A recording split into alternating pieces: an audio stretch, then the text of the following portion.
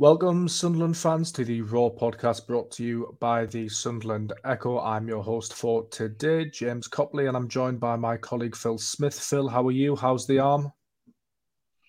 Yeah, it's still sore and it's still very much broken and still very much wrapped up, but we're still going. And yet, still at work. Absolute dedication to the fullest from Phil. We'll get started, obviously, with transfers as usual.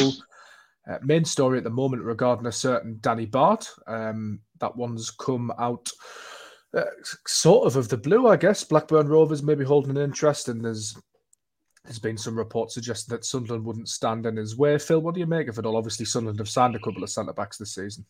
Yeah, sort of a one of those stories that is sort of kind of really surprising, but then also actually after you've sort of sat with it for 5 minutes, it sort of isn't quite as surprising as you first think. And obviously, I think the first thing to say, obviously, just chatting about it, is that there's absolutely no way I'd be looking to lose Danny Bart this summer. I mean, he was outstanding last year. He was not just for the sort of intangible stuff. Everyone speaks so highly in terms of his leadership and the way he is around the place. Certainly, I think any journalist who's had any sort of dialogue with him will tell you, what a obviously sort of mature and experienced player he is. And obviously his contribution on the pitch was massive as well, first and foremost. Beyond that, I know there were a lot of defensive injuries, but he was in that team on merit and he was outstanding. So it would seem kind of crazy for Sunderland to be looking to move him on. I strongly suspect they aren't actively looking to move him on. But something we've obviously talked a lot about on the pod, James, is that, it's a big part of Sunderland's sort of strategy, if you like, that they'll always say to players when they come to the club that they won't stand in their way if they do fall down the pecking order. And so with Sunderland recruiting, another 2 or 3 centre-halves this summer, with Luke O'Nien, I think, very much seen as a centre-half now. I don't think there's any sort of where does he play anymore. I think Mowbray likes him at centre-half, possibly at full-back if needs must. But I don't see Luke being a midfielder anymore. The point I'm trying to make is that Mowbray actually alluded to this a few months ago. There's going to be a lot of competition. And so if there was interest in Danny, a chance potentially for a longer contract, and potentially a chance to play week in, week out, then I think it's a conversation that, the club and the player would have. But I have to say at this stage, it doesn't seem right to me that someone would be letting Bart go at this stage when, some of you centre-halves have still got a few injury concerns. Some of them have never played at championship level. It doesn't quite sit right with me at the moment.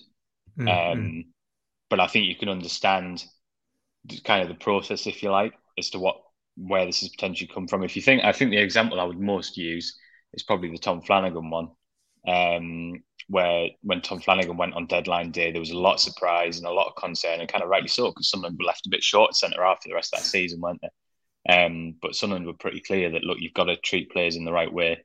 Flanagan had the option of a longer contract to get some real stability and certainty for his family. And so Sunderland let him take that option. I think that's what they want to try and do for all players within reason. So I guess what I'm trying to say in a very long-winded way as usual is that I can kind of see a way in which Bart would potentially move on this summer, but it doesn't sit right or make total sense to me at the moment that both parties would be actively looking like that at the moment. Because for me, there's still every chance Bart's in the team on the first day of the season. There's still a massive chance Bart's in the team on this first day of the season. Let's just attack that for a second, because you've got Dan Ballard, who's had a few injury issues himself. Hopefully he's back up to speed for the start of the season, but we don't know. Obviously, transfer interest in him from West Ham.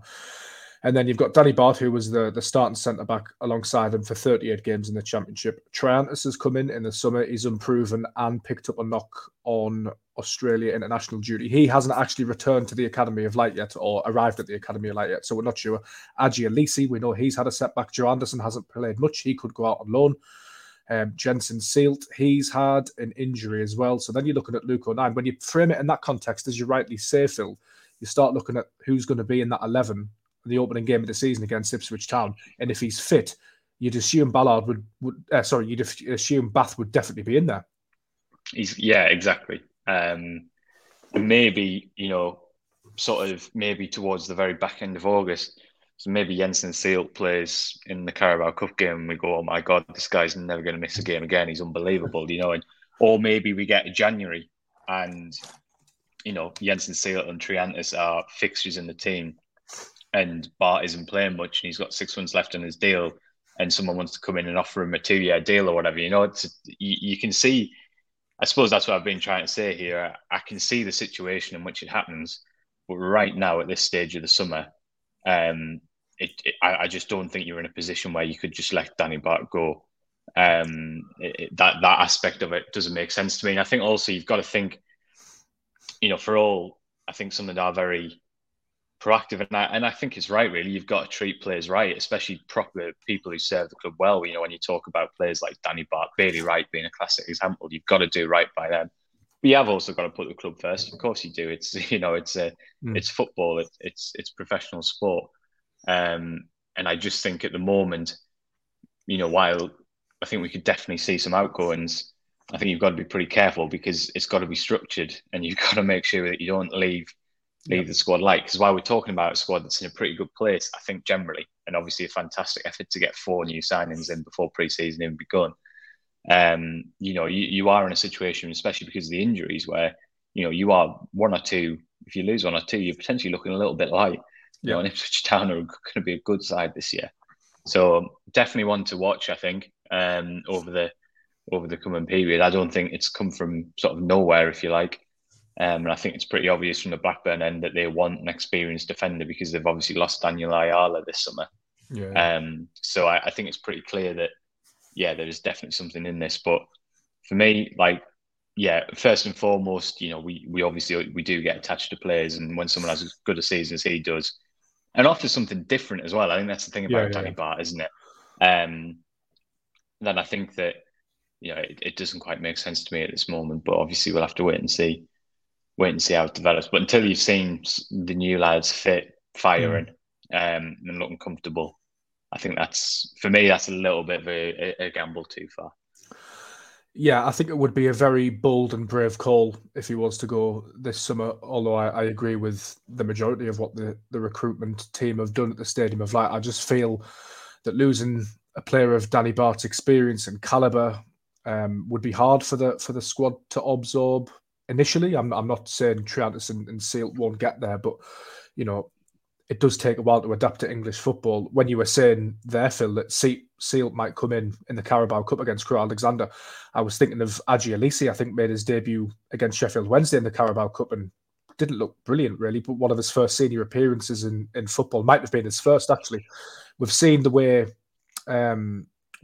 he's progressed over the sort of 12 months he's been at Sunderland. So there is that argument to make as well. On the flip side, as we've mentioned, performances have been brilliant. I think there's a serious argument to be made, Phil. You may disagree that pound for pound, since his arrival in that January before Lee Johnson was sacked, you could argue that Danny Batth's been one of Sunderland's best signings. Yeah, 100%. Really, I think I would go as far as say a sensational signing, really. I mean, it took him a little while. He had an incredible debut against Portsmouth and then struggled for a while after. Struggled for a while after that. But I mean, towards the end of the season, I mean, really, top draw. Really excellent. And then what he did last year was, to think that, I know there was loads of different factors to it, finances and what have you, but to think that Stoke sort of, let him go to a League One club, from to come back to that level 6 months later, and then produce the level of performance he did over the course of the season, was nothing short of excellent. I mean, and I think, you will not find a Sunderland fan with a bad word to say about Danny Batth. No nonsense, hugely effective, clearly a very, very down-to-earth, sort of humble footballer in person. He's been exceptional, and you do have to be very careful when you let those players go. As you say, progress for progress' sake sometimes isn't the best thing, is it? But I think that obviously, there's a lot of different aspects to it as well. And you think about the development of the side. We know the style of football Sunderland want to play, and over time that is going to demand playing a pretty high line, I think. And you're going to want a certain level of pace, I think, as well in your defence. And we saw that with Bailey Wright, to be honest, to an extent last year as well. And so it's not hard to see what the direction of travel is when you're seeing these younger defenders come in, most of whom have grown up in academies where there's a huge amount of emphasis on playing out from the back as well, and that's such a huge part of their armoury. So I think you can see where the general direction of travel here is. But if the conversations, does Danny Batth still have something to contribute to Sunderland? Then yeah, a hell of a lot. And sometimes, you have to walk before you can run, and I think you can't put a price on. And I would put him in, actually, I would put Bart in a very, very similar category to Alex Pritchard, who I thought was genuinely exceptional last season. Not always in the most sort of explosive, obvious way, but particularly the first stages of the season when Sunderland were adapting to a new level. His experience, his sort of poise on the ball, the way he presses, he was such an underrated part of why Sunderland were able to acclimatise pretty quickly. Yeah, and I thought maybe in a slightly more of an impact way at the end of the year, I thought he was excellent.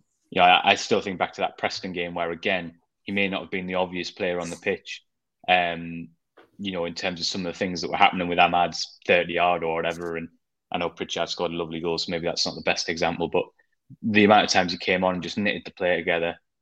Pritchard and Bart are the kind of players who, Corey Evans as well, I suppose, who make other players look better. They make other players look better because of the work they do. And I think that you sort of, you tinker with that. That's a big gamble. The obvious caveat being you don't know who could potentially come in to replace him. Sunderland's record on that front over the last 18 months has been very, very strong. Danny Batth being an obvious example of that. So I think there's a huge amount of factors at play. For me, it just doesn't work for me right now. I just don't see it. Do I see the situation changing over the next 6 to 12 months? Possibly. But I can't quite make my peace with that at the moment. And it would be a surprise to me if it happened at any point in the relative near future. Yeah, I agree. I wouldn't want to see Danny Batth leave the club. Interesting what you say about Pritchard there as well, Phil, because I guess the other side to it, away from the playing part, is off the field as well. And just thinking of Pritchard there, I think it was after the Coventry game, first game of the season in the Championship. Sunderland did well for large parts of that match, and then Coventry really had a strong last 30 minutes, and Sunderland were hanging on a little bit. And Pritchard came out, and if you remember his interview with Sky, he almost set the standard for the whole season, didn't he? He said, this has to be a little bit of a wake-up call. I think it was the Coventry game. And it was quite an honest and brash interview, and he said that Sunderland needed to get up to the standard, and I think you need that sort of leadership in the squad with your like of, Lyndon Gooch is another one, Pritchard, Batth, and you do have to be careful in terms of the character of the squad as well. There are so many benefits to having young players around the place. You get that sort of fearless talent that Ahmad had, the willingness to try things like Jack Clarke has, the physical attributes of Ekwah, the energy of the team, the pressing, but you do need some experienced heads in there as well. Yeah, and over time things slightly shift, because in a year's time we'll actually be speaking about Dan Neil as a pretty experienced footballer. Even though he'll still only be 22, but by that point he could theoretically be knocking on the door of 150 games in a senior football. That's quite a lot of experience, really. So it's not so much about age, I don't think. And maybe all of us get sucked into that aspect of the discussion a little bit. It's not as simple as age equals experience and youth equals naivety. Sometimes that's not really the case. But I think the level of football that someone like Pritchard has played at for such a long time, the understanding of what it takes, not just to be a good footballer, but a successful one over a long period of time, the professionalism, being around teams that have been promoted. And to be fair, let's give Sunderland some credit as well. They know that, and that's the reason why these players were recruited. It's not that Sunderland, we said it before, it's not that Sunderland won't sign players at the upper end of their age bracket.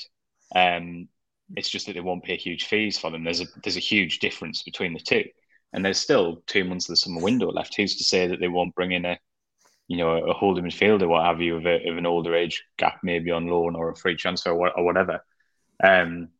I think Sunderland, Speakman, when he first arrived at the club, talked about ensuring that, yes, we want a young athletic squad playing a very aggressive brand of football, but we'll also ensure that we have the right levels of ages in the group so we have that experience. So What might change over time is, like I say, some of these younger players might reach the point where they're actually quite experienced, and it possibly changes your perception as well. Maybe we don't need that inverted commas experienced head, because actually Dan Ballard's played 200 championship games, Anthony Patterson's played 200 senior games, and at that point, they have a good, especially at the club size of Sunderland, they'll have seen a lot of ups and downs in that time.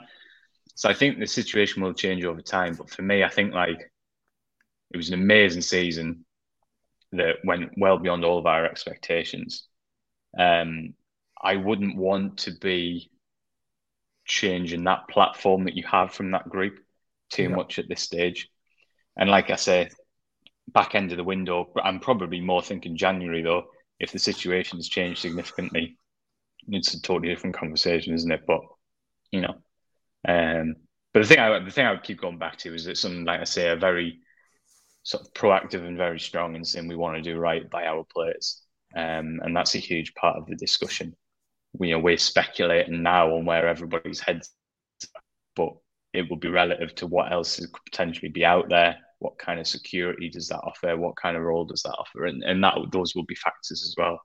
But I think it's going to be a really interesting end to the window, isn't it? Because this is the first time that we've really been grappling with outgoings in a significant way in this regime. Because there obviously was that first summer where the retain list was pretty severe and a lot of established players left. And obviously there was a lot of discussion around that. That was very much the sort of start of the new era, if you like. But actually, there's never really been significant chat about player exits for one reason or another. As we discussed, I think, on last week's pod, getting promoted last year stopped really a lot of those conversations that would have happened having happened. Probably with players like Ross Stewart, maybe Dan Neil even. Yeah, it did. Yeah, and that was good. And that was why that pause happened, where it was, we need to get out of this league, because not getting out of the league would have made implementing everything they wanted to do in the longer term so much more difficult. And that was a classic example of that, because you would have had bids coming in and players saying, well, I probably want to test myself at a high level. So, it's going to be really interesting into the window, particularly because there's such a strong start on incomings, sort of leaves you with a vague idea of where the squad's at and what it's going to look like. And obviously now we're in this phase where Speakman spoke about, we'll probably have a little pause, not as in we're not going to try and sign anyone, but while we work out what we've got in the building and while other clubs work out what they've got in the building, don't forget that either. These Premier League clubs will be going on their tours of the US and they'll be taking 35 players with them, and they won't want to let players go until they've got back from that and they know what they're doing. So because there's been probably a slight lull in terms of the incomings, we're in this interesting period now where a lot of the focus is on maybe other players clubs trying to take away from Sunderland. And how that's managed, it's going to be really, really interesting. I guess that's the benefit of getting those 4 signings done relatively early, Phil, is that you can see how the market develops, and crucially, which Sunderland have done so many times over the years, almost as many windows as I've seen in my lifetime. How often have we seen Sunderland scrambling around at the end of a transfer window in sort of desperation, need of positions filling? And you look at the squad now, obviously, possibly some outgoings expected, but if that squad was to go into the championship season, you would want a couple more. You always want a couple more, but you would be relatively comfortable with that now, I think. And I think that's due to the early business done. I think the best clubs get players in the building before they sell. I think that's what. Obviously, it's not always as neat as that. Sometimes that's just not going to happen. But generally speaking, teams get players in the building because it's the most obvious thing in the book, isn't it? If you sell your star winger for 25 million and then you go and try and buy another young winger, the price is going to be pretty high, because someone's going to say, well, you've got 25 million quid burning in your pocket. And that's what, Brentford, Brighton, they've done so well. They've developed from within, so that actually when they cash that money, the successor is quite often already in the building, and that totally changes the profile of what they have to do, and it leaves them in such a strong position. And I think we're trying to see Sunderland do that, and I think they've done it pretty well by and large so far, albeit it's probably a bit early days in some positions, but which is partially why we talked so much about the Ross Stewart situation, because we were still worried really, I guess, to an extent, that Sunderland weren't in that position whereby they could say if the big bid came in, well, that's okay, Stewart can go. We've got these 2 players who've been sort of developing into that role. So I think that's where I think you look at the business that's been done so far and you sort of nod your head, because it's a lot easier to have these conversations about Danny Batth. Well, you can see that there are two new centre halves in the building, and Joe Anderson from January went as well over time. And although we're not talking so much about these positions in terms of potential outgoings, you have players like Pierre Ekwa, who was brought in and integrated slowly, and is now ready after 6 months. You just think, Ekwa's going to start against Ipswich, right? Unless something goes awry in the next few weeks. I don't think it will. Him and Dan Neely would expect, wouldn't you? Yeah, so I think that's one of the ticks when you look at what Sunderland are doing. I think that gives you a huge amount of encouragement, and it does leave them in a stronger position generally. But it's interesting when we come to, as I'm sure, well, I assume we were planning to go to Jack Clarke. Yes, we are. Because Jack Clarke is a really interesting one in that context, that you've already lost Mad, who I think was 14 goals across all competitions last season. Probably 6 assists as well, yeah. Few assists as well, yeah. If you then take Clarke out of that, that's 24. Last year? Yeah. 24. Wow, that's a lot of goals and assists to take out the team. Now, theoretically, their successes, as we've just been talking about, are in the building. But Jefferson Bennett's been out for a while with a shoulder injury, didn't get a huge amount of opportunity last year. Isaac Lahadji we've barely seen anything of, because Robertson and Ahmad were just too good at the end of last year, and there was a playoff charge on. And how on earth can you drop either of those two? So yeah, that's, again, it's a weird one, because I feel like we can just talk ourselves into don't ever sell a player ever, and that's just not realistic. But the Clarke one is interesting for me, because right now, I think if you take his goals and assists out of the team with Ahmad as well, I think that changes the team too much in one window. I completely agree. And then if you looked further back, and then Bart goes as well, that's quite a few of your core players, really. I'm not saying Bart will definitely go, but you get me point that I'm agreeing with you essentially that if you start tinkering too much, then you do need a degree of stability at a football club, especially when the stated aim now is to push on again. Yeah, and I think that's a relevant point to what we're talking about as well. There's been a bit of a shift in terms of correcting, every opportunity he's had of late. Christian Speakman talking about, look, the model is to build a team to get promoted. It just may be that along the way it makes sense, and players will leave. So I think that's probably as well, we should probably sort of stress that as well when we're having these discussions. It's not like an auction at Sunderland by any stretch of the imagination. And at the moment, to be honest, the fees that are being bandied around for Clarke, I just think derisory. In my opinion. I just think why. I think it's absolutely derisory. And again, like kind of alluding to it, obviously I was talking slightly tongue in cheek before, but there's an element to it. We are biased, and we are all going to think the Sunderland players are worth 60 million. And if you want to sign them, you're going to have to spend. And but that's because we see these players every week, and in reality, maybe they're not worth millions more than the other talented young players at other clubs who their fans and journalists watch every week. But when you look at what the going rate in the market at the moment, and you look at Jack Clarke's output last year, you couple him with the fact that there are not many young English wingers playing in the EFL at the moment, certainly not off the left. I just think, you're joking. It's just absolutely nowhere. Our friend Michael makes the point there is, I think, yes, we are biased in a sense that we see Jack Clarke and we see his talent and his importance to Sunderland, so we're obviously going to want more money. But a good barometer is, as you say, the current transfer market as a whole, and we see how much these players are going to Premier League clubs, to the Championship, and there's 2 or 3 examples I could name off the top of my head this window alone, and over the past couple of windows as well. And you think, obviously the story is that Burnley have come back with a third bid, which has likely been rejected. I think the figure was, I want to say 9 million or something. Did it go up slightly? 9 to 11 million, let's just say for argument's sake. And you just think, for the profile is, that's less actually than what he went to Tottenham for from Leeds initially. And he's a better player now. There's no doubt about it. With 3 years left on his contract, I genuinely think that's quite derisory, and it makes you quite intrigued as to what's going on. If that's sort of the third bid, suggests there's a level of encouragement from somewhere. But but you wonder where that is, because it can't. Surely it can't be from Sunderland, because I think that's well below what I would value it. And that's even, like I say, what we're discussing, that you accept you've got a little bit of a bias in these cases because you have a little bit of attachment to these players that you watch every week. But I mean, how much did Morgan Gibbs-White go to Nottingham Forest for from Wolves last year? 35, something like that. No, I'm not saying Clarke should be in that bracket, but if we're saying a quarter of the price of that, for a young English player who I would guess his output in the Championship in terms of goals and assists was probably at a similar level to Morgan Gibbs-White, although I'm prepared to be corrected on that, but I suspect it's close to the mark. Double it, and I might start to get a little bit nervous and wonder what Sunderland will do. But until that point, for me, absolutely no chance. So Morgan Gibbs-White in the Championship when he was at Sheffield United on loan, he got 11 goals in 35.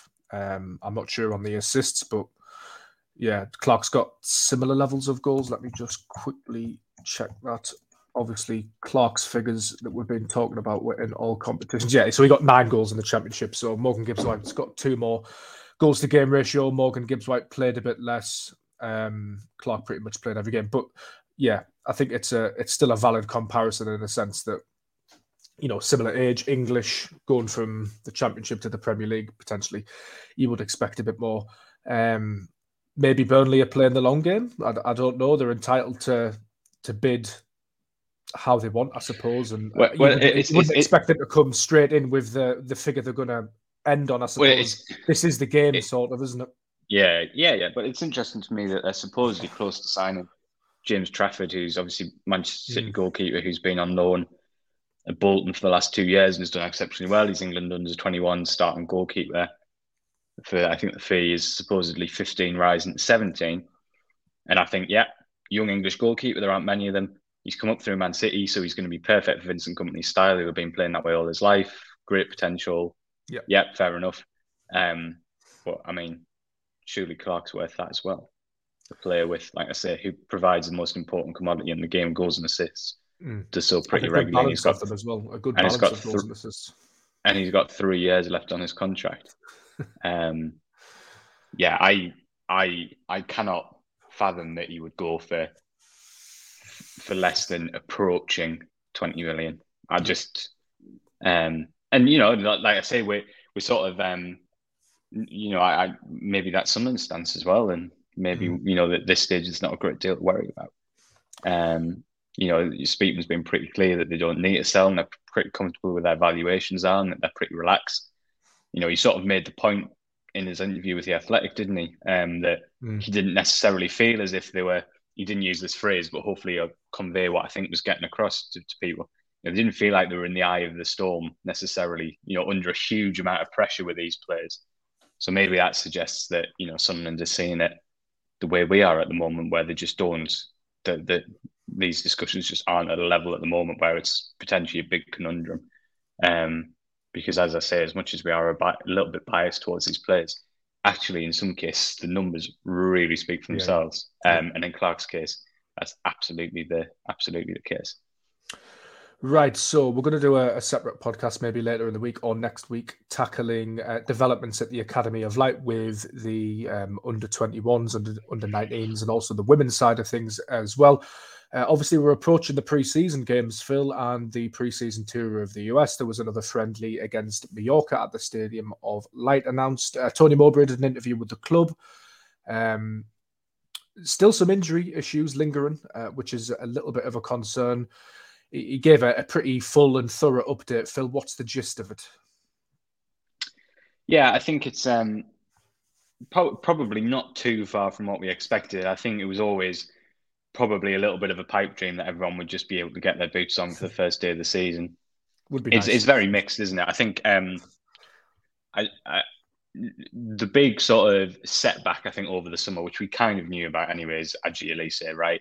I think obviously, he'd post on social media, didn't he, after the Luton game, that he'd had a recurrence and that he needed surgery. And so not a huge surprise that, certainly the indications from Mowbray are that he's not going to be fit to start the season. And that's a real disappointment, I think, because he's versatile. He's really confident on the ball. He's quick, he's athletic, all those things that we've seen. So that's a big setback. The much better news was Dennis Sirkin, who I was quite surprised and really pleased to see Mowbray say that he wasn't far away at all. Because I wondered whether Sirkin and Elise might be in a sort of similar time frame, and that would have left you pretty light on the left sort of side of defence for the start of the season. But if Sirkin's close, you've obviously also got Gooch, Huggins, and 09 who can all cover on that flank as well. So that's really positive. And it'll be nice to see Elliot Embleton back towards the end of pre-season. I think that's the one where I think we kind of hoped he might be sort of fully fit for the start of the season. Clearly, he's not going to be the case. But he could be in contention to be in the squad potentially against Ipswich if all goes well. So that's positive as well. And I think Stewart and Evans, we knew weren't going to be ready for the start of the season. Evans, I think, is behind Stewart. I think Evans will be a while yet. We might see Stewart at the end of pre-season, but probably only in little parts.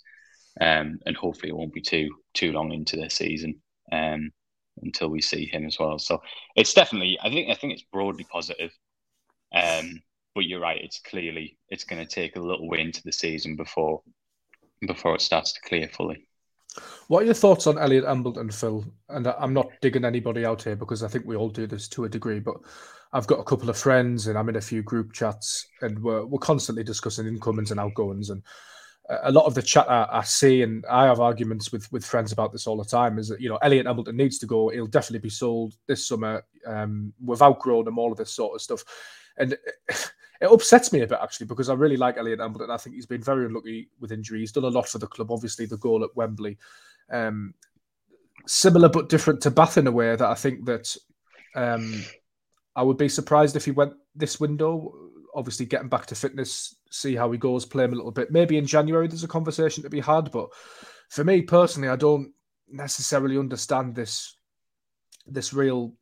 maybe desire is the wrong word, but it seems like a sort of eagerness to move Embleton on. I think he's a good player, and I think he could contribute for Sunderland, and I think we owe it to him as well to sort of nurse him back to fitness and then reassess the situation, perhaps.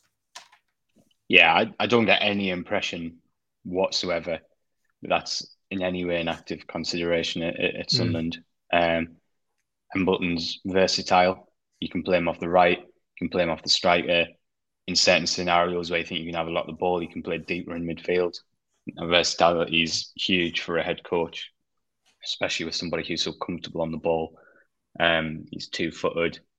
I think that, I've always felt that sometimes I think homegrown players can get quite a tricky ride at sometimes. I think the pressure is kind of magnified a little bit. And I think we've seen that. We've seen that with a lot of players, Lyndon Gooch, George Honeyman, even actually Jordan Henderson to a while when he first broke through. I think the highs and lows are probably bigger. Dan Neil as well. Yeah, the affection can be incredibly strong. And sometimes I think the criticism can be a little bit more stinging at times as well. And I think we've seen a lot of those homegrown players go through those phases. I mean, Lyndon Gooch is a very obvious one. I think for me, with Embleton, I think, broadly speaking, since the start of the season where we got promoted out of League One, I think his numbers have been more than good enough to warrant his place in the squad. His goals and assists output generally has been very good. He's also made big contributions at big times. And as I say, his versatility is a massive part of the conversation in terms of what he can bring from different positions. What I would say is that this season, there is an expectation that Sunderland are going to go up another gear, hopefully. And Embleton's in the same bracket as a lot of players where he'll be expected to develop with that. And there is going to be an expectation on it. Don't want to put expectation on him too early because he's got to get fit from a broken leg, which is no small thing. Yeah. But when he is fully fit, he will be expected to produce goals and assists, because he's going to be taking up these positions where Sunderland have really talented options, and there will be a pressure on him to produce. But I don't think should be seen as specific to Embleton in any way, shape or form. So I do think when he's fully fit, it's going to be a big season for him. Yeah, absolutely. But I think even last year, when the start of the season, he wasn't necessarily a regular in the team. He's made big contributions. 2 assists away at Reading. You got the equaliser at Luton. So yeah, generally speaking, I think if Embleton's on the pitch for long enough, he tends to make a pretty significant contribution. And, we go back to these things, we were talking about earlier, before you lose players like that, you've got to be pretty careful when you make that decision. I don't get the impression that's something to consider. And as you say, maybe it would be different later in the year. But for me, I think Tony Mowbray will be absolutely thrilled to potentially have Embleton back in his squad because of his versatility and his willingness to sort of take risks and try things. And obviously the players who are like that can obviously be your own undoing as well sometimes. If you're willing to take those risks. If it doesn't come off, sometimes it can look not so good. And as a big England cricket fan, we're saying that a little bit at the moment. What can be see your praise to the hilt one week, can bring you through some scrutiny another week. So I think it is a big season for Embleton, but I think that just reflects across the board. That there's going to be an expectation that I think there is an understanding now at Sunderland that you have to grow with the team and the club. Otherwise, there'll potentially be someone coming in. And I think there's loads of players in that category. All over the pitch. I don't see Embleton as any different to that. It's interesting, actually, because he could almost be considered like a microcosm of the whole squad in a way, Elliot Embleton, because he's still only 24 years old, isn't it? So what you say about, which is incidentally about the average age of Sunderland's squad, first team squad, would be 23, 24. So it will be interesting to see what happens. But yeah, Elliot Embleton, only 24. It feels like he's been around for about 10 years. And I suppose he has been around for about 5-6 years, when you consider he played a couple of times in that championship relegation season as well. Couple of injuries. Am I right in thinking that Jack Ross was really keen on having Embleton as a starter, but then he picked up an injury? Was it he started in the game against Oxford, first game of the season, wasn't it? The second game, he had a really bad hamstring injury. That's right. And I think, if I remember rightly, he had a recurrence as well late that year under Phil Parkinson. And then he was dropped. We're going up. Dropped for the Gidi as well, wasn't he? We're going over ground, but Sunderland probably could have lost Embleton and regretted it. But the change to actually trusting young players and properly giving them an opportunity came just at the right time, probably to save Embleton's Sunderland career, thankfully. He's played a huge part in getting Sunderland to where they are now. Like if you actually sit and talk through it, I'm pretty sure we'd have done it at some point on this podcast. His run of big goals and assists on that run to League One promotion was pretty insane. So I'm excited to see him back. I enjoy watching him play. I like the way he takes risks. I like the way that you don't quite know what's coming from him. I think there's a lot more to come. But, he loves a tackle as well, as we know. He does love a tackle. Maybe a little bit too much, possibly. But I'm excited to see what's to come. But he is like a lot of players in the squad where he will have to find another gear this year. And I don't think there's any sort of anything untoward about that. I just think that's the price, if you like, of playing at an ambitious club that seems to be on upward curve. And so it'll be exciting to see how he fares. Indeed. Well, that was a lovely cathartic chat. Phil, probably draws an end to the Raw podcast. We are across all of your social medias as usual. Of course, you can visit the Sunderland Echo website for all the latest transfer news. Phil's got an injury update as well with expected return dates. Lots of analysis, all that good stuff. And catch us later on in the week, or perhaps next week, where we'll be bringing you another podcast. And thanks again for listening.